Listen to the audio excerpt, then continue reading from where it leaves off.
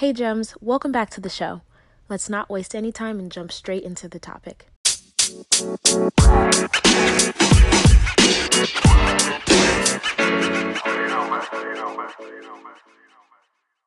Welcome to the show. So go ahead and introduce yourself and tell us a little bit about who you are and what you do. My name is Yesenia Godoy, but you can call me Yese, and I am an intuitive eating nutritionist.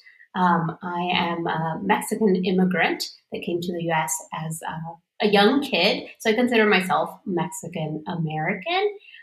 As far as what I do, I help women improve their relationship with their bodies and food, and tune more into their intuition when it comes to those things. Wow, I think that's really important work because I think so many people have, these really difficult relationships with food and really difficult relationships with their body. Like they could be two separate things altogether. And then they also combine and kind of create this perfect storm, I think, a lot of the times too. And it's such a hard conversation, I think, to have. With family and friends, because sometimes they're perpetuating or kind of continuing on like narratives and invalidating, an experience. I would love to hear like, how is it that you found yourself doing this work specifically? I started dieting in college, and it was to lose a few pounds because I had gained a few pounds. The freshman 15 that you hear about, and I did it in a very unhealthy way. I was running a lot, eating 1,200 calories, and the consequences of that for me were I started binging. Just feeling very out of control with food, eating entire sleeves of cookies and boxes of chocolate and I remember begging my husband to hide these foods from me because I could not control myself. And so that was my first experience with dieting. Um, Probably because of the low calories and all the exercise I was doing, I ended up injuring myself. So I hurt myself running, and I had to look for a different way to be fit. But in that time, I really wanted to be thin, and I found weightlifting, and I started weightlifting, and it started feeling. I felt so powerful, so strong. I never imagined to be able to lift the weight that I was lifting, and I'm a small lady in stature, and I was like, wow, this is so cool and so amazing. And I knew that eating how I had been eating before, very low calorie, was not going to work for the grueling sessions that I was having in the gym. And so I started tracking macros, and I did that for many years. And that while that helped my relationship with food in some ways, it also led me to a lot of disordered eating patterns. So I was meticulously weighing and tracking every morsel of food, which also, whenever I was so focused on food, I was also very focused on how my body looked and trying to change how it looked and manipulate it with my eating and my workouts. And so I found myself in a place where I felt trapped. Every time I tried to stop dieting, I would start binging, and I felt like I couldn't control myself around food. And I didn't know why, because I felt like the way I was eating was very flexible and sustainable. And thinking back on it, it was it was flexible and sustainable more so than other diets, but it was still a diet, and it was still damaging me in the ways that diets do. And so during the pandemic, like many of us, I started reevaluating my life and thinking like, what are areas in my life that I felt like things needed to change? And my micromanaging of my food was one of those things that I was like, this needs to change. Like, what am I doing? Why am I obsessing over food and my body? Like, this needs to change. And so I reevaluated many things in my life at the beginning of the pandemic, and that was one of them. And that's when I started eating intuitively.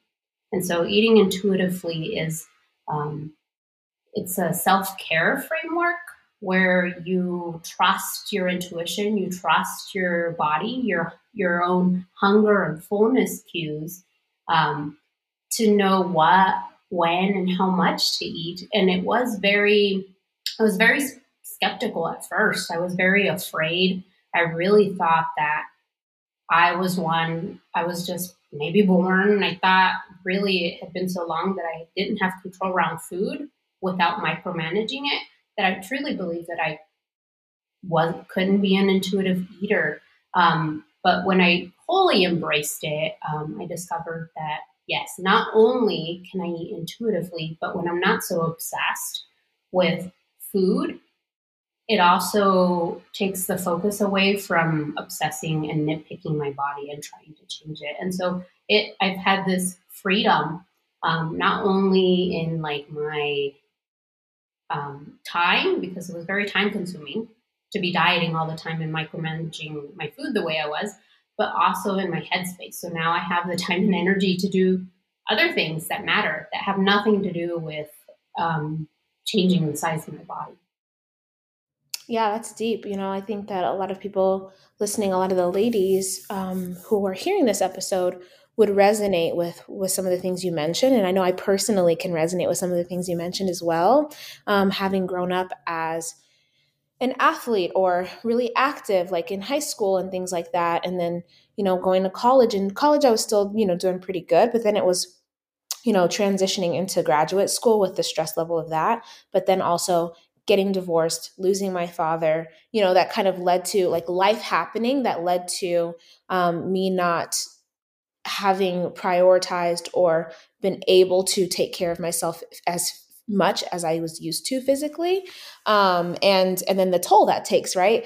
Because if you're used to seeing yourself a certain way, and then that changes, that can create, an experience.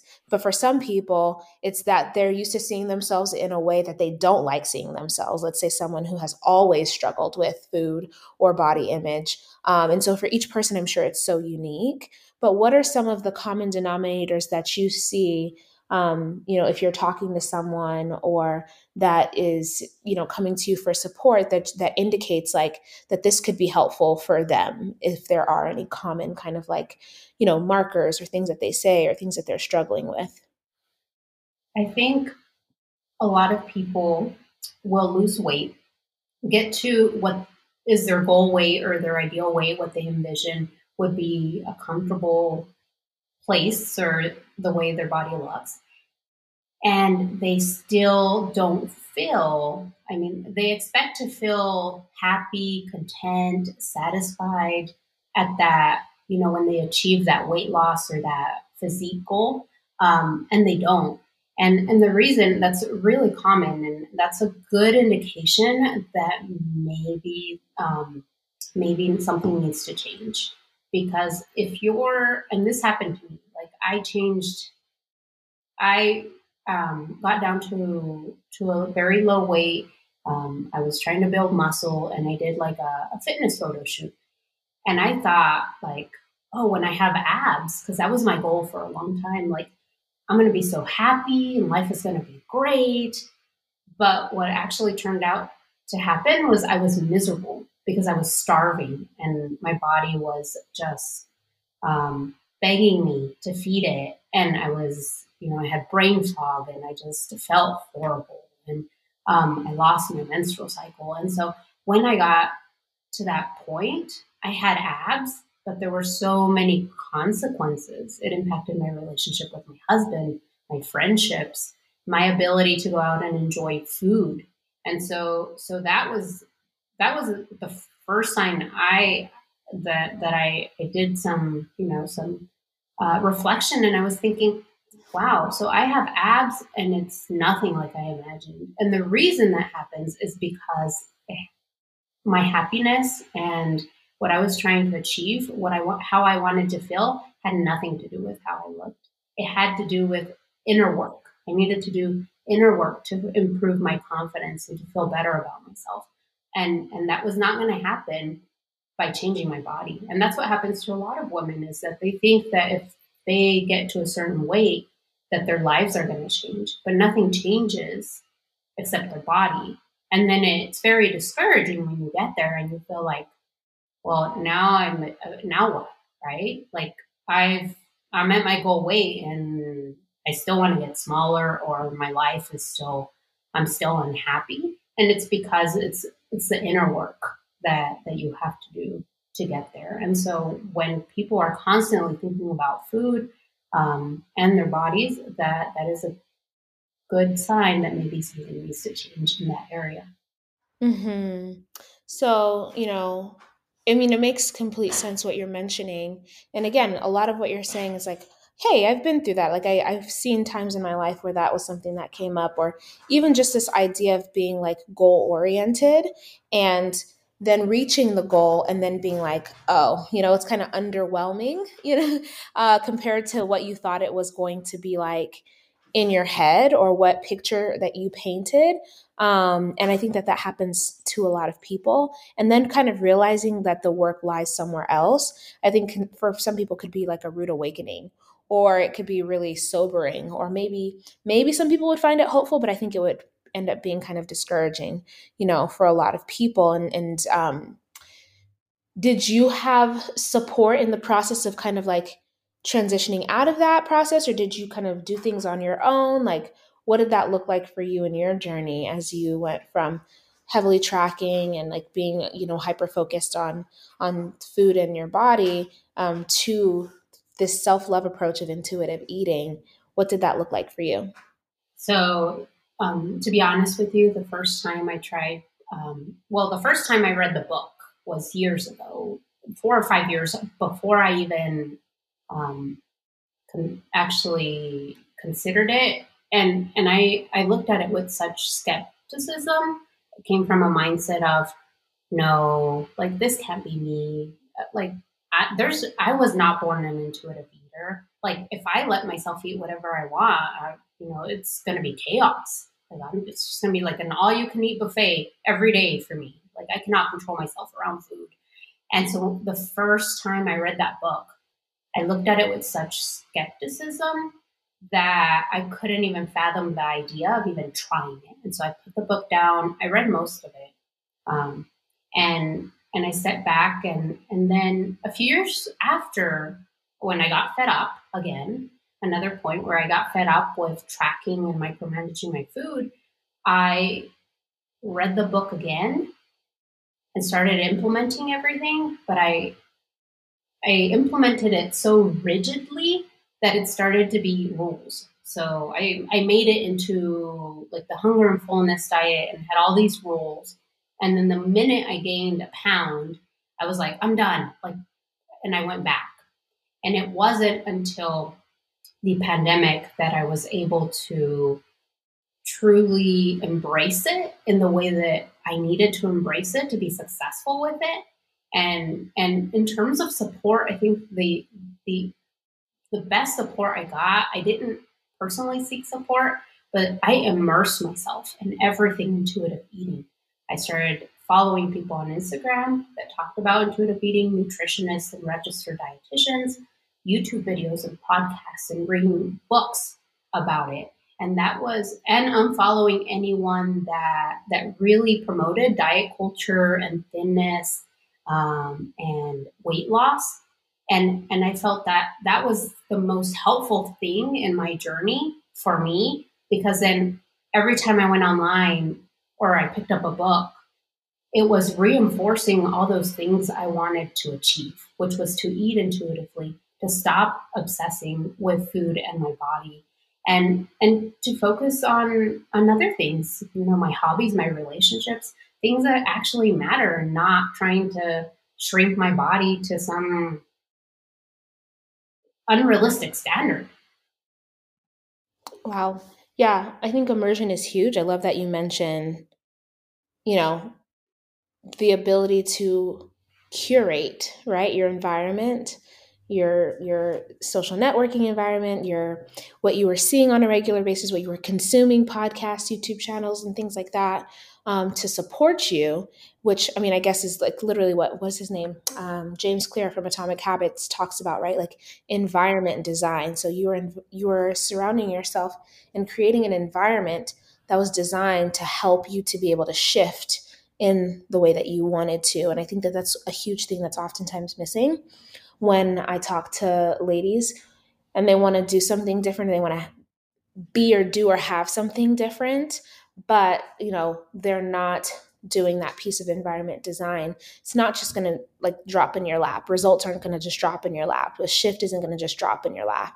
It's going to be an active process to some extent. So what would you say kind of distinguishes those who have worked with you and been able to progress and get really good, great results? Like, are there common characteristics or a mindset or approach that you see that they all share?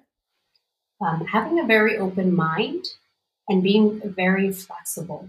So not seeing the process as something that you fail or that you pass. It's being flexible because there's always going to be ups and downs, and you want to be able to sort of roll with the punches. Like whenever you have an obstacle and you um, maybe you don't eat intuitively, or you get pulled back into dieting, or you're nitpicking the body again, it's to be open minded, to know that those things are going to happen. Like it's a normal part of the process, and to take those as learning opportunities for, oh well, I didn't eat intuitively, maybe I overindulged, and that's okay. And so I think another component is self compassion. So being able to have compassion for yourself when you make mistakes, because we're human and we're gonna make mistakes, and having self compassion for yourself will help you be able to stand back up whenever the process knocks you down, because you weren't you had some challenges. And I think, so those things, being open minded, having self compassion, and being flexible and not rigid, because if, at least for me, that first time when I actually tried intuitive eating, I was so rigid that there was, objectively, if we look at it, I was not going to be successful, because I either wanted an A plus, and when I didn't get that, I just went the complete opposite direction. And so I think there's a lot that we can learn in those imperfect moments and with the mistakes that we make. Hmm. Yeah, I think, there's so many layers to the conversation because I know as a woman of color, I can see kind of all of the layers when it comes to, the society we live in, the beauty standard, and living in a fat phobic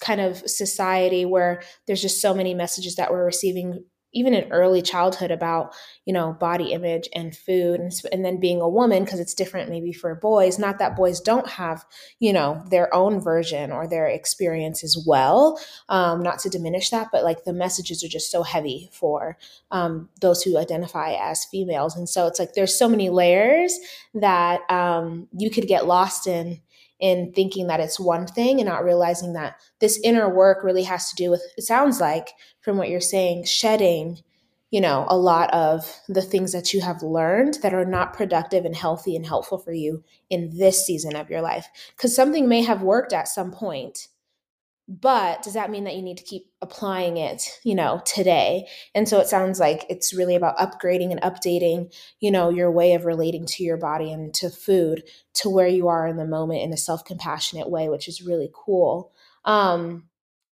And it sounds like you're calling out all of us perfectionists and recovering perfectionists to allow ourselves to be more flexible, to allow ourselves to not be attached and really holding on to the plan that we create and the outcome that we see, so that we can actually get to where we want to be, right? Because when we're more flexible, it makes it easier for us to detour if necessary to get to where we want to be ultimately, even though it may not be exactly what we outlined or envisioned.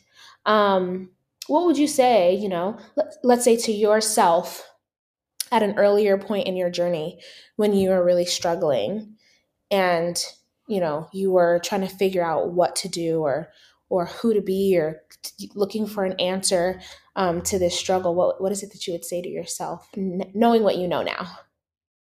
I would tell myself to hire someone, to work with someone who already has been through the journey, that could understand where I was, so that they could give me an objective viewpoint.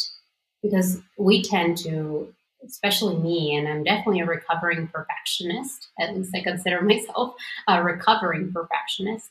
Um, I get very in my head, and a lot of us do this. Like we get very in our heads about things, and and that's where some of the rigidness. So if you're having all these thoughts and feelings and experiences just alone, you feel very isolated. But when you have someone else helping you, or a community or other people that are going through the same journey, then you realize how normal the experience is. And it helps you, that support and encouragement helps you build resilience. Not to mention that when you're stuck and you're stuck in a negative loop of of thoughts, usually that someone else can step back in a way that you can't, and look at it objectively and give you some objective feedback, and maybe some things that you can try and strategies that you wouldn't think of on your own. So I think that was, if I were to do it all over again, I would seek more direct support from someone who was experienced, who had gone through the process. I love that. And I always ask the question, like, do you think it's possible to get out of quicksand by yourself? And that answer informs, what you should do next. You know what I mean? And so it's like, if you think it's possible, let me know how so that because that's $1 million idea, right? But most people will say no, they would prefer to have support or a hand or a branch or help getting out of the quicksand. And it's also ensuring that you're not trying to get out of quicksand with someone who's in quicksand as well. So if two people are in quicksand, you can't rely on each other to get each other out, because you're just actually going to make each other sink faster. And so it's like you said, direct support from someone who has been through the experience, they're trained, they know, or they have access to, a path, right, that leads to where you want to be from where you are. And I know that's really difficult for a lot of people to wrap their heads around.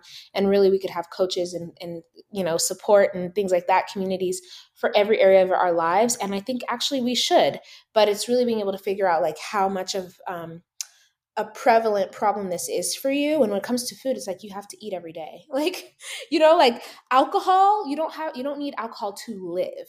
So alcohol or drugs or something like that, like you logically, it's like you don't need that thing to function. Food and your body, you wake up in your body every day, you go to sleep in your body every day.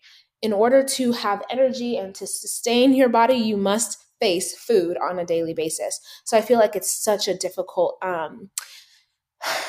intersection for people to overcome, just because we can't do out of sight, out of mind in a lot of ways, because it's gonna be there in some way, shape, and form in front of us. So I really appreciate you, just like your transparency and you sharing your story, because it's not easy to talk about these things, and just to be able to allow people to hear their story through your story. So I want to just, give you your flowers in that realm. And I would love for you to share, like, where can people stay in contact and communication with you and learn more about what it is you do?